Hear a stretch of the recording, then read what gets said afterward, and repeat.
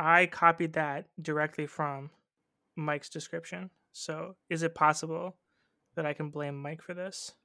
This is very important. This is very Possible, important. if not probable. No, Mike spelled it right.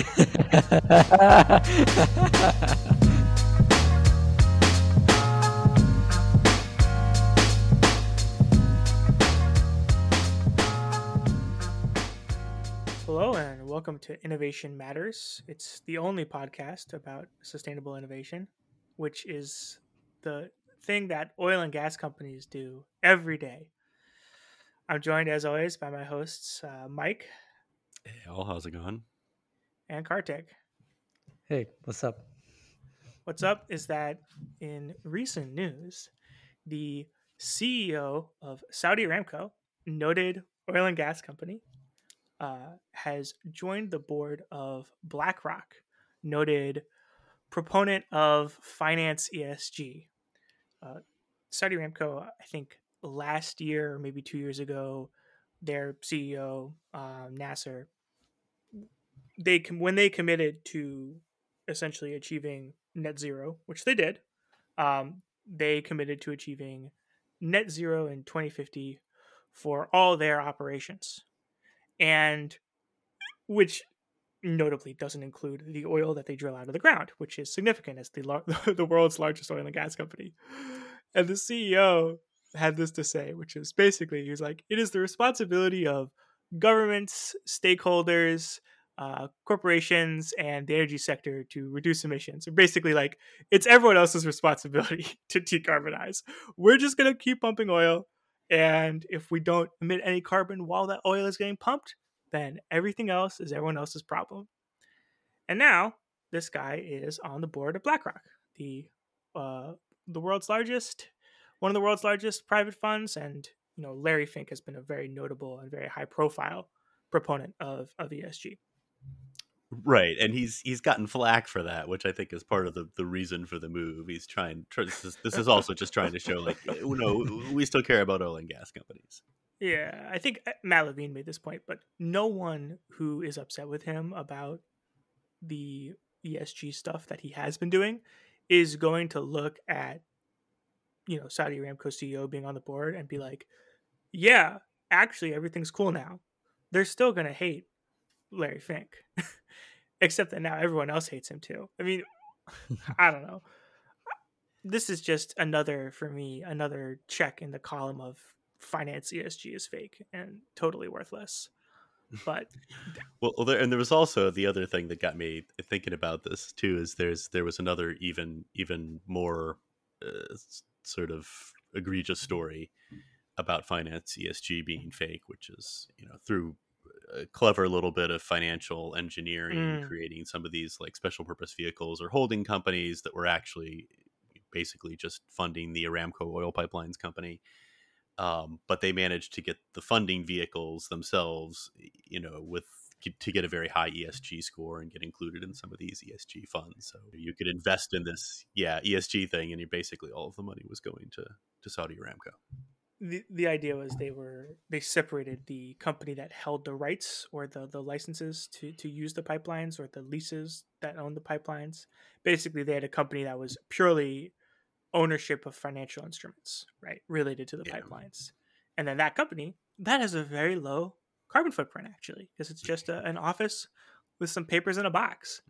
And they were able to turn around and sell, I think, loans from that company as an ESG vehicle, because the actual company itself had very low impact, which is, of course, totally ridiculous, because that money ultimately just ends up supporting the operations of Saudi Aramco. Yeah, so finance ESG is pretty fake. We don't need to beat that horse maybe any more than we already have. But listeners, if you have any questions, write in and we will explain to you why it's fake. Otherwise, we will move on. But you wanted to talk about Greentown, right? Well, it was, because this did also come up a little bit closer to home in the sustainable innovation world a few weeks ago, where Saudi Aramco also became a partner at Greentown Labs, which is really, it's a technology incubator in Cambridge, Massachusetts, focused on clean tech, climate tech. innovations, which, full disclosure, Lux is also a partner of. And it's an organization we think really highly of. There's a lot of Mm-hmm. really interesting, innovative startup companies that are there. There's a lot of big innovative companies that are other partners at Greentown Labs there as well. But this became controversial because when Aramco became a partner, people said, "Oh, this is greenwashing. This is just laundering Aramco's reputation." And I thought that was a little unfair because, ultimately Greentown, it's a real innovation organization, right? It's not a PR thing like, Mm-hmm. put out a press release like we did some beach cleanup to fix plastic waste or something like that. They Just they one more are beach cleanup, really bro. Just one more. That's all we need. yeah, but they're doing and supporting real innovations, and I think and really innovative startups. And I'm sure there's some reputational benefit to Aramco from joining this, but it's not a very PR focused thing. It's kind of hard for me to believe that that's really the main reason that they're participating in Greentown Labs.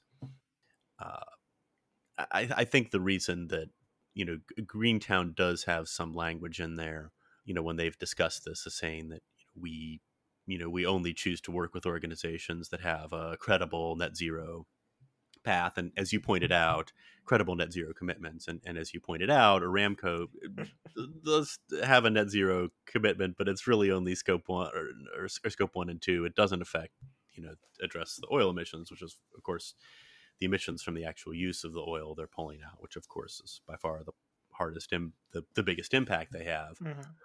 So I think Greentown did put itself in a little bit in the position of making it look like, by accepting Aramco's money and participation, basically that it made it look like they were endorsing um, their climate plans. But overall, I think it's interesting to, like, what is the role of oil and gas companies in the energy transition? Because certainly you see some of these, especially some like BP and Shell, that they're really investing a lot in solar and wind and distribution and charging stations and all this sort of stuff. And there's definitely a case to be made where these, one, as we've pointed out in some of the Lux work, oil and gas companies do need a plan for the energy transition and shifting more into owning renewables and things like that. Is one viable strategy, one potential strategy anyway, that they can have, which might work for many of these companies.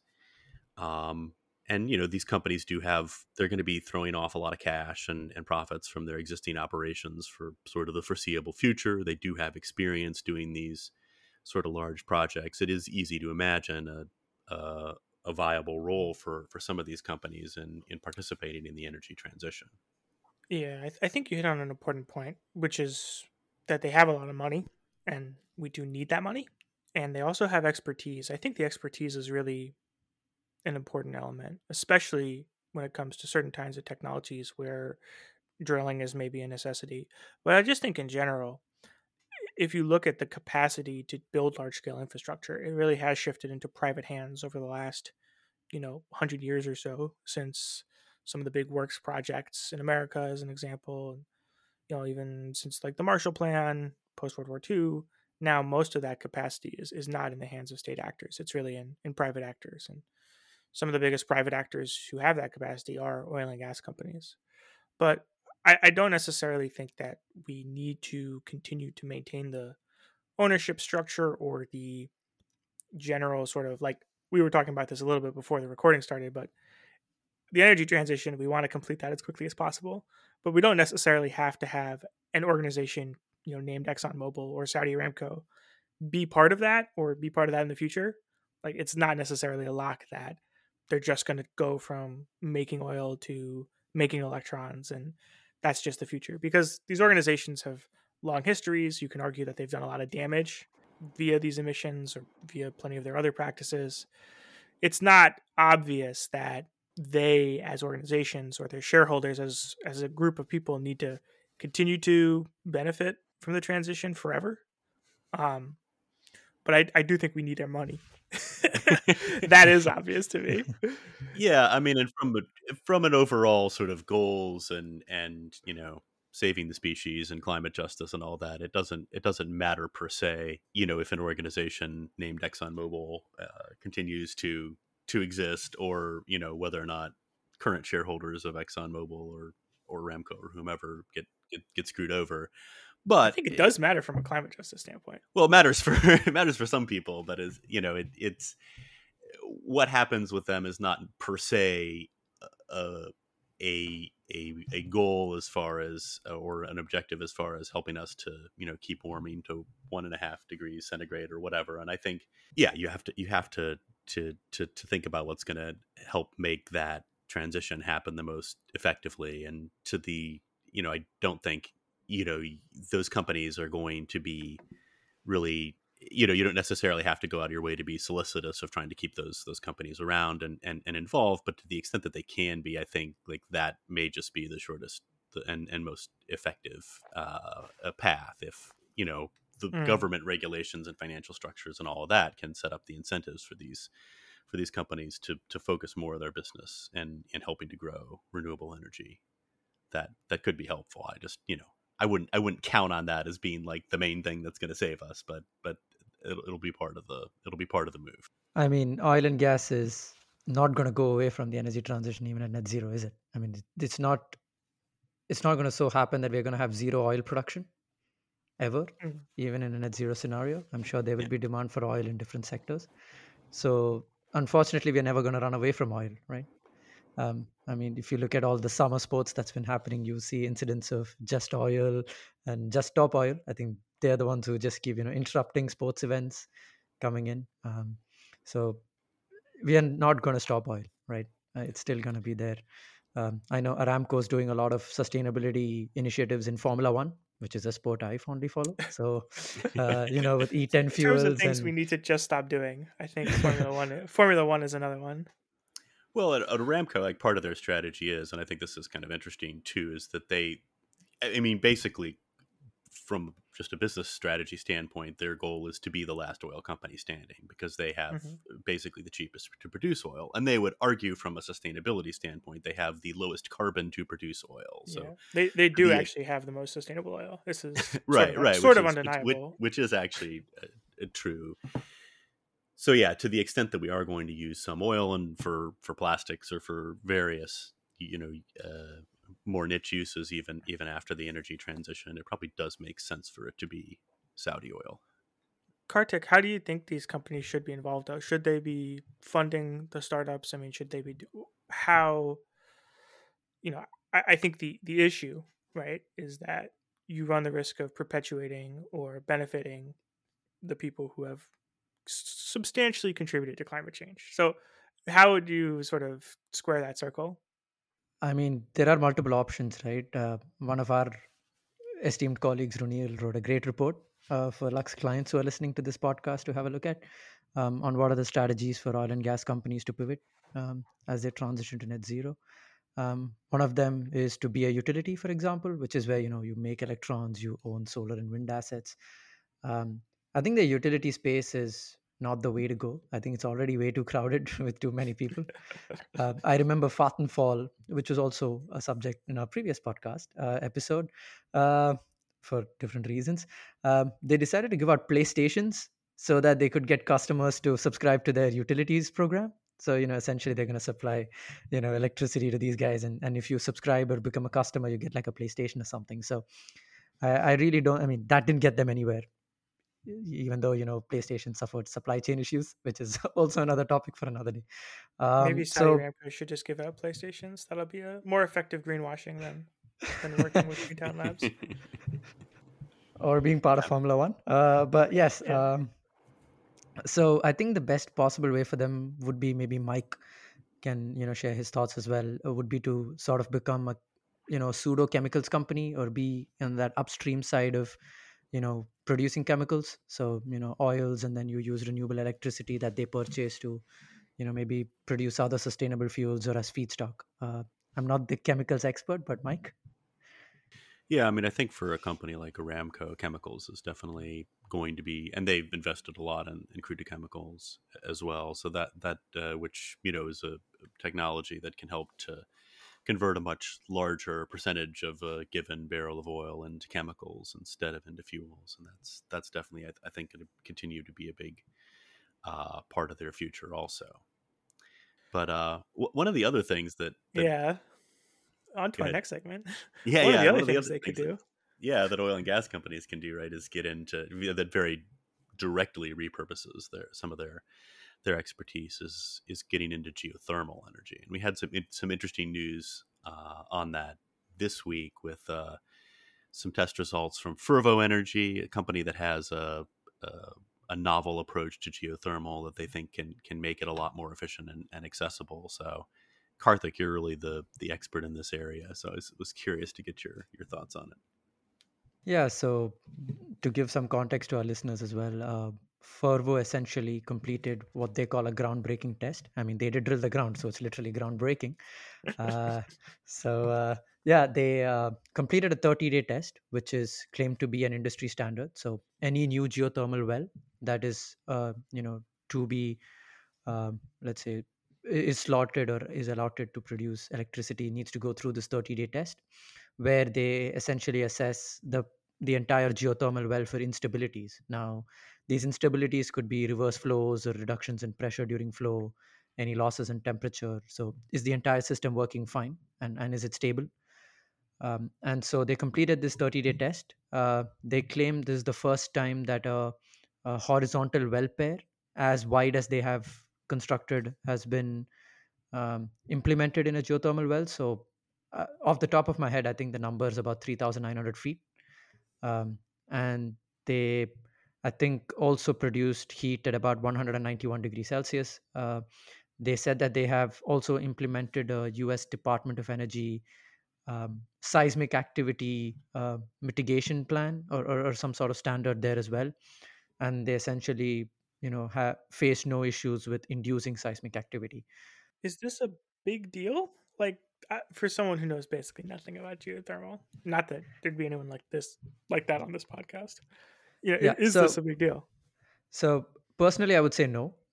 So to again give some context to listeners, an enhanced geothermal system essentially is a man-made geothermal system. So let us say you have geothermal resources in a particular location, but you cannot access them because either the rock's not too hot at the depth you're interested in, or it's just not permeable enough, so you can't access it directly. So you end up fracturing this rock by injecting pressurized water. So you let the cracks propagate, let them go deeper, and then you access the heat that you need, and then you extract them out from another well on the other side. Now, this is something that's already been demonstrated before in closed loop systems. For example, Ever Technologies is another company from the United States that's done this. I know that Greenfire Energy is another company that's looked into enhanced geothermal systems with supercritical carbon dioxide cycles as well. So, calling this the first time ever for me seems a bit too much because it's been done before. Maybe the parameters of the test were different. So, technically, it was the first time such a test was conducted. But at the end of the day, if you have to implement an enhanced geothermal system, it comes down to two things. The first one is costs, which is completely under the control of the company. The second one is seismic activity, which they have to be really conservative about, because you don't want to be the company to induce an earthquake that becomes part of the news, and then geothermal, which is already pretty expensive to deploy, already relies on a lot of government support to sort of get this not in my backyard mindset, sort of what we see in nuclear, kick Hmm. in, and then people go, we don't want geothermal anymore. So uh, But the costs will be the differentiator. costs. So the costs are the differentiator, and is that a place where the oil and gas companies can actually make a big difference? I mean, they are the world leaders in drilling holes in the ground, right? Exactly. I think it's more of the upstream geothermal side where oil and gas companies can actually leverage their expertise. So, in exploration, determining the best sites, and then Mm. using their off the shelf drilling technologies to access those sites. Uh, I think it would be a great way for them to pivot as well. I know that a few oil and gas companies have talked about injecting brine back into the ground, which can again be reused. So, Yeah, I mean, essentially the elevator pitch for Fervo, right, is we're going to take the techniques that have been developed for to frack for natural gas, and we're going to apply those to geothermal, right? It's maybe that's a bit of an oversimplification, but that's kind of the gist of the idea.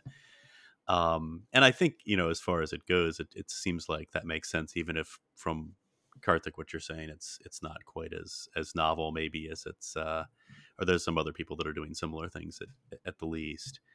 I think it's just more a question, and I think obviously it's something that could fit well for oil and gas companies. To me, it's just more of a question of it, kind of given the resources, given the location, given the costs and the geology, right? How much can this really scale, even in an optimistic scenario? What sort of portion of our energy could realistically come from geothermal, even in a country like, say, the U.S., which I think is relatively favorable for it. We'll leave it there. We have a really fantastic interview coming up in the second section. We've got Freya Burton. She's the Chief Sustainability Officer from LanzaTech. LanzaTech is another one of these companies that's tackling hard to abate sectors, steel, I think, in particular. But ultimately, if you are an oil and gas company, I think you've got to be looking at companies like LanzaTech as part of the transition, because they're the ones really ultimately creating the new carbon feedstocks for the future. So let's go to our interview.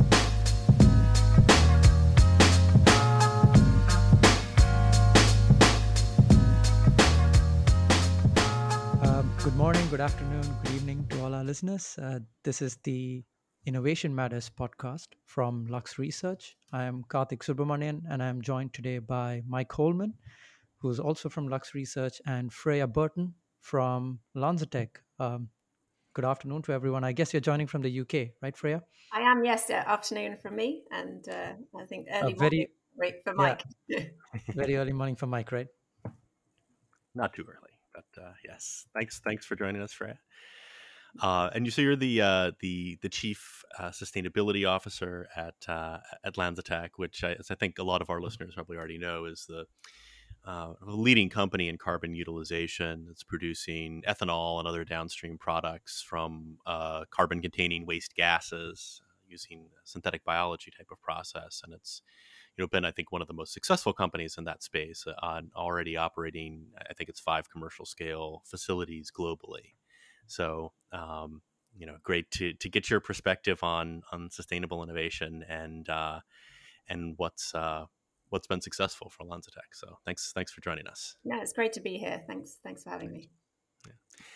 And to that point, you joined LanzaTech back in 2007. So you've seen a lot of this journey from the very earliest stages to the kind of early commercial scale that you're at now. And from what you've seen, what do you think have been the factors that have been most critical to your success there?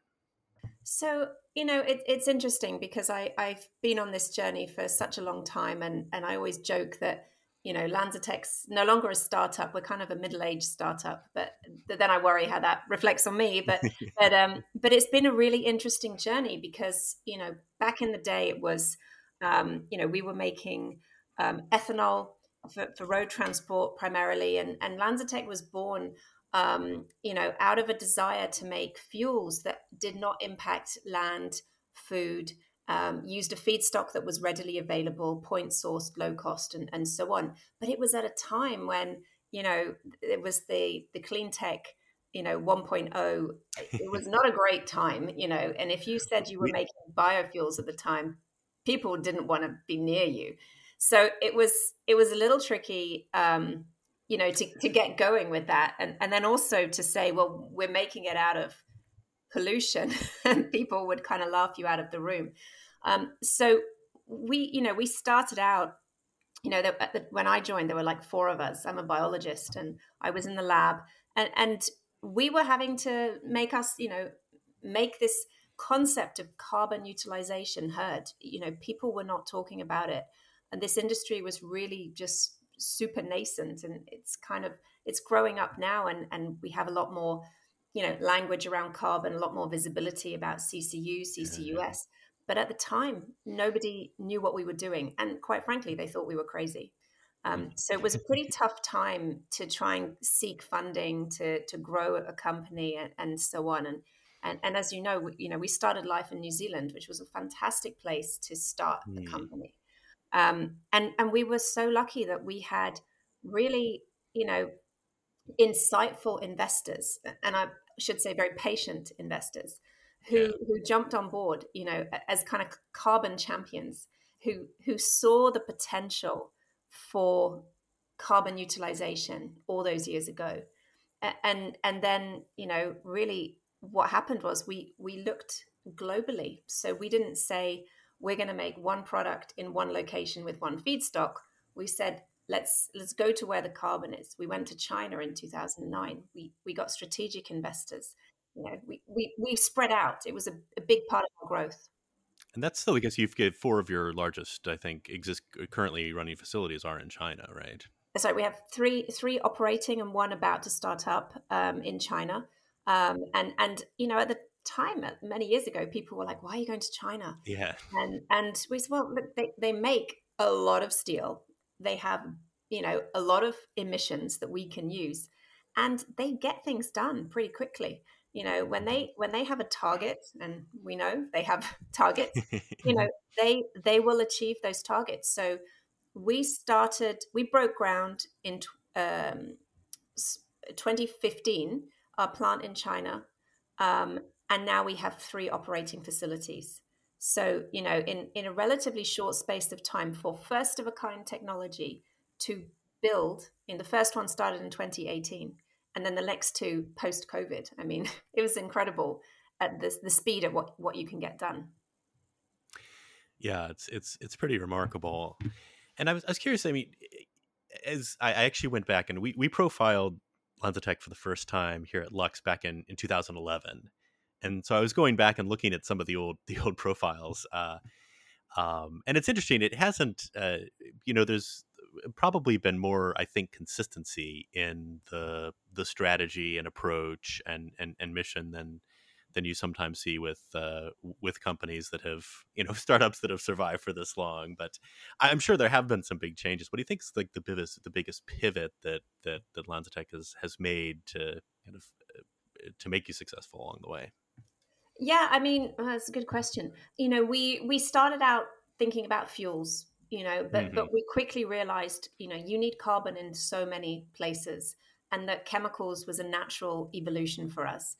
And we never wanted to go for like niche chemicals, just that, and pivot away from volumes of fuels. We really wanted to focus on hard to abate sectors. So we looked at aviation fuel. So, 2010, Jennifer Holmgren joined us as our CEO. And really from that point on, and she's affectionately known as the sort of godmother of SAF, sustainable aviation fuel. And because she really worked on a lot of those, original technologies for the development of SAF. And she naturally saw the ability of applying our process to take waste-based feedstocks as quite frankly, a very sensible option to build up those supplies of sustainable aviation fuel we need. And so that was a big turning point going into the sustainable aviation fuels market. The chemical side kind of happened really organically. Once you're making ethanol for fuels, you can use ethanol and ethanol derivatives for other things. And the beauty of our system, using biology is, it can do a lot. It's super flexible. Of course, I'm a biologist. I would say that. But what we see is we have what we call our microbe, and today it can make ethanol, but you could kind of remove the ethanol producing gene, and that switches on a gene that makes another chemical that today might come from fossils. So that was a natural extension for us. So the chemical side and the aviation were, really big moments in our sort of growth journey. And of course, with aviation, now you have LanzaJet, which I would sort of say is a subsidiary of LanzaTech. Well, so it's an independent company, and we spun it out, of course, at the best possible time to spin out an aviation fuel company, 2020. So again, people thought we were crazy. No planes in the air at the time, but an absolute desire by airlines to find sources of fuel. And so for us, we had developed that platform to make SAF over a 10-year period, really, with the support from the US Department of Energy and one of their national labs, Pacific Northwest National Lab, to develop this way of converting ethanol to jet fuel.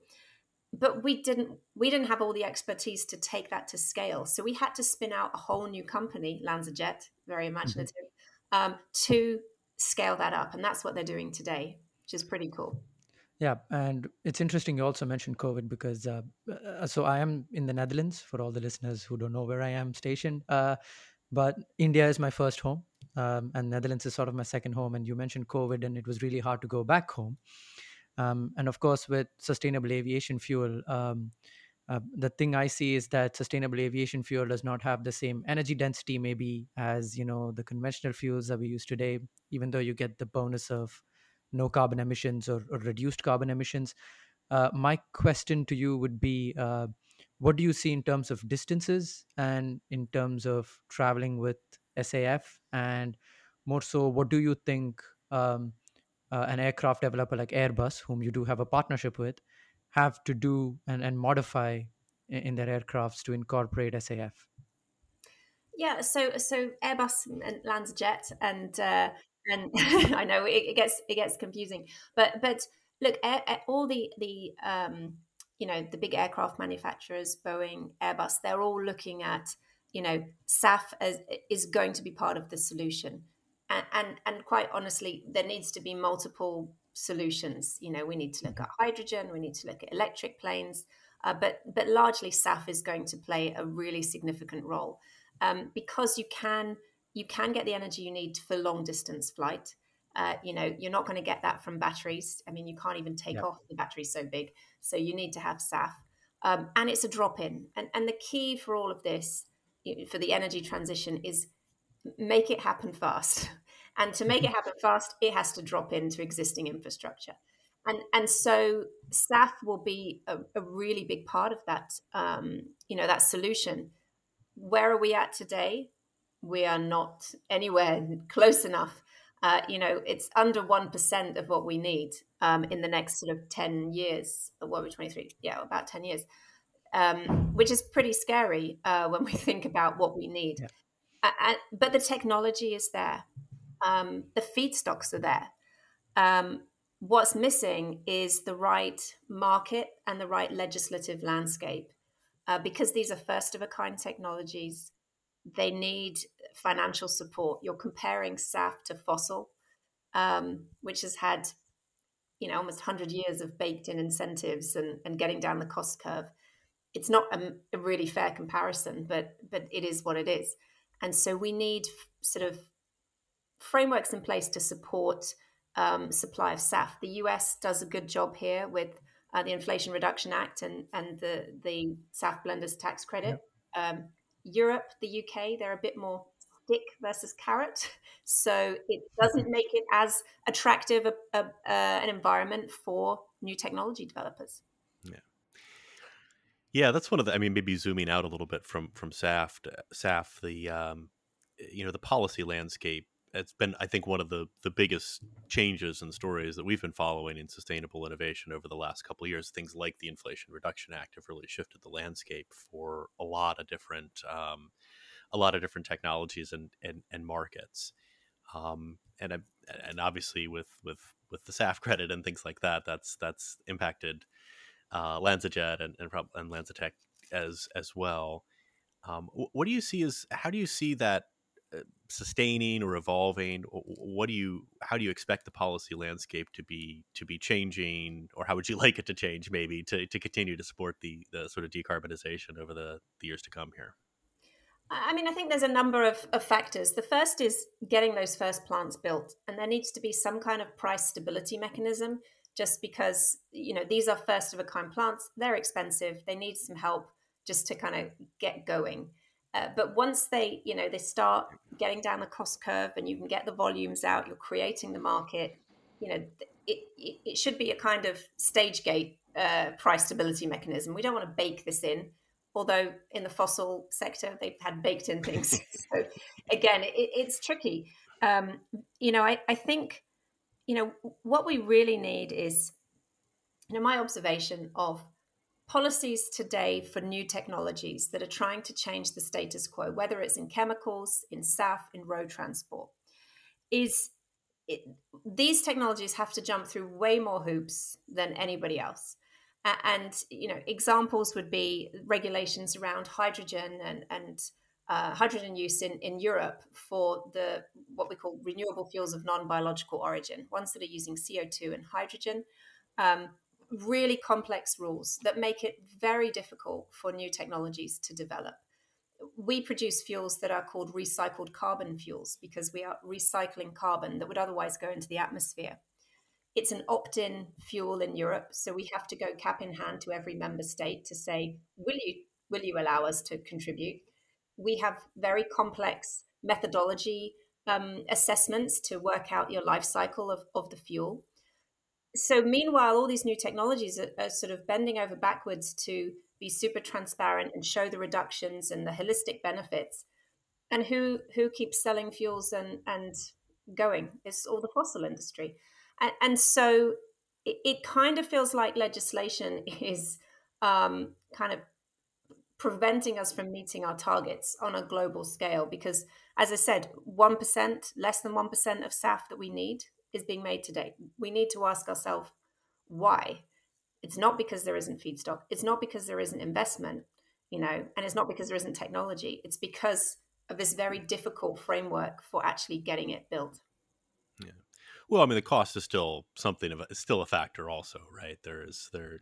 Cost is absolutely a factor, but it's a factor because you don't have this, this bridging thing to get the first ones built. You could get the scale. And then you can go down the cost curve. So, and you had the, head of Boeing say it's never going to be cost competitive. Well, maybe not, but you do need to start taking in the externalities of the fossil fuels that we're burning. Just look at the news today as there's climate-related disasters everywhere. Floods from India, the West Coast, the East Coast, extreme heat in Europe. You kind of think, how much more can the Earth tell us that we need to make a change? But nothing is really changing. I mean, there might be some more reports written which tell us, yeah, there's a problem, instead of just getting it done. Yeah. Coming back to SAF itself, maybe also tying in with the policy side. Now that the IRA has come out, I expect similar policies to come out in other regions of the world. I know Europe has already come up with its RE-Power EU, Fit for 55, and those sort of deals. How do you see these policies impact the timeline for SAF, or by when do you see SAF become like the norm in in aviation? Well, I mean, it comes down to all these lovely reports and policies and desires of governments. We have targets for 2030. We're not going to meet them, as a globe. It is, and I think I was talking with someone recently who was doing a calculation of how many plants need to be built over the next, it's like 1,000 plants every year for the next 10 years, not just SAF, but for the energy transit. It's just not possible. Why? And we need to ask ourselves why. Because, we're not letting the market decide. We're putting in all these incredibly complex rules because we're terrified of what happened in Cleantech 1.0, essentially. We don't want to open Pandora's box to a new technology because we don't know what will happen. Instead of saying, let's just build stuff and assess, and you can have a threshold, or an overall, be very transparent with what you're making, and go from there. I think the other issue is, beyond SAF, looking at chemicals and road, all the certification bodies that exist. So every new technology and new product has to go and be certified to sell into a certain market. And you feel like we would just get along a lot quicker if we could all just say, this is what it's made from. This is the LCA. Do you want to buy it? Do you not want to buy it? Do you want to start making a dent on your, emissions? I think we're just adding layers of complexity. Now, saying that, we work with third parties, we work with certification bodies because that's what we have to do. But does it make it more complex? Yes, it does. And so I worry that we will not get to where we need to be. And we're we're doing a lot as LanzaTech and LanzaJet, and it's a close-knit community of SAF producers. We all work quite closely together, and we're all trying. I mean, these are very committed people and companies, but it's a very tough gig, to be honest. Well, one of the things, I mean, speaking about collaborations, right? One of the things that the LanzaTech has done along the way is worked with a lot of large established companies, whether it's the companies whose emissions you're using or other equity partners, other development partners. And that's what a lot of our clients at Lux are from these sort of large multinationals that are interested in working with emerging innovative companies like LanzaTech. What is it that you found makes for the most successful partnerships as you've grown? Yeah, I mean, we are so lucky in the partners that we're working with, from some of the largest companies in the world, the largest players in the steel and energy sectors, and we're working with traditional energy companies as well. Communication, 100%. We have to have these very open channels of communication. We're working on new technology. There needs to be a lot of transparency, especially when we're working with big energy companies and also consumer brand companies, which we're working increasingly with today, producing materials for their things like textiles and consumables, because they need to not be accused of greenwashing. They need to be very transparent in what they're doing. And we've been lucky that we've had companies that have really, taken a leap. We used to joke, nobody wants to be first with us. They all want to be first to be second. And we've been lucky that we've had, companies like Xiaogang and Indian Oil and ArcelorMittal, who've all come forward and built plants with our technology, as the first in their sector. And at every stage, they've been super aligned on our values, communicating, asking each other the difficult questions to get these things built. And that's been really important. And for us, as I said, earlier, it's about a global reach. You need a lot of friends to make this happen. And we're lucky in that we've gone, across the globe and across sectors to find like-minded people and companies. Yeah, absolutely. Maybe a bit of a wild card question to wrap up. One of the things I noticed on your CV from I'm assuming school days was the Cambridge Blind Wine Tasting Society. I'm not sure if that has anything to do with you being in the ethanol business now. But do you have any favorite regions or recommendations for the Innovation Matters audience? Well, I would be remiss if I didn't talk up New Zealand as the birthplace of LanzaTech, yes. and obviously, birthplace of gas fermentation, but obviously tremendous wines in New Zealand. So, traditional fermentation. And the wines that are there. So I would say definitely checking out some of the fabulous wines in New Zealand, in particular Martinborough. Some good Pinot Noirs there if you like that. Excellent. We'll check that out, and we'll keep following the progress at LanzaTech. But thanks so much, Freya, for joining us and for the conversation here, and we'll be in touch. And thanks so much for having me. Thank you, Freya. Thanks to all of you for joining us on Innovation Matters. Innovation Matters is a production of Lux Research. For more, visit www.luxresearchinc.com.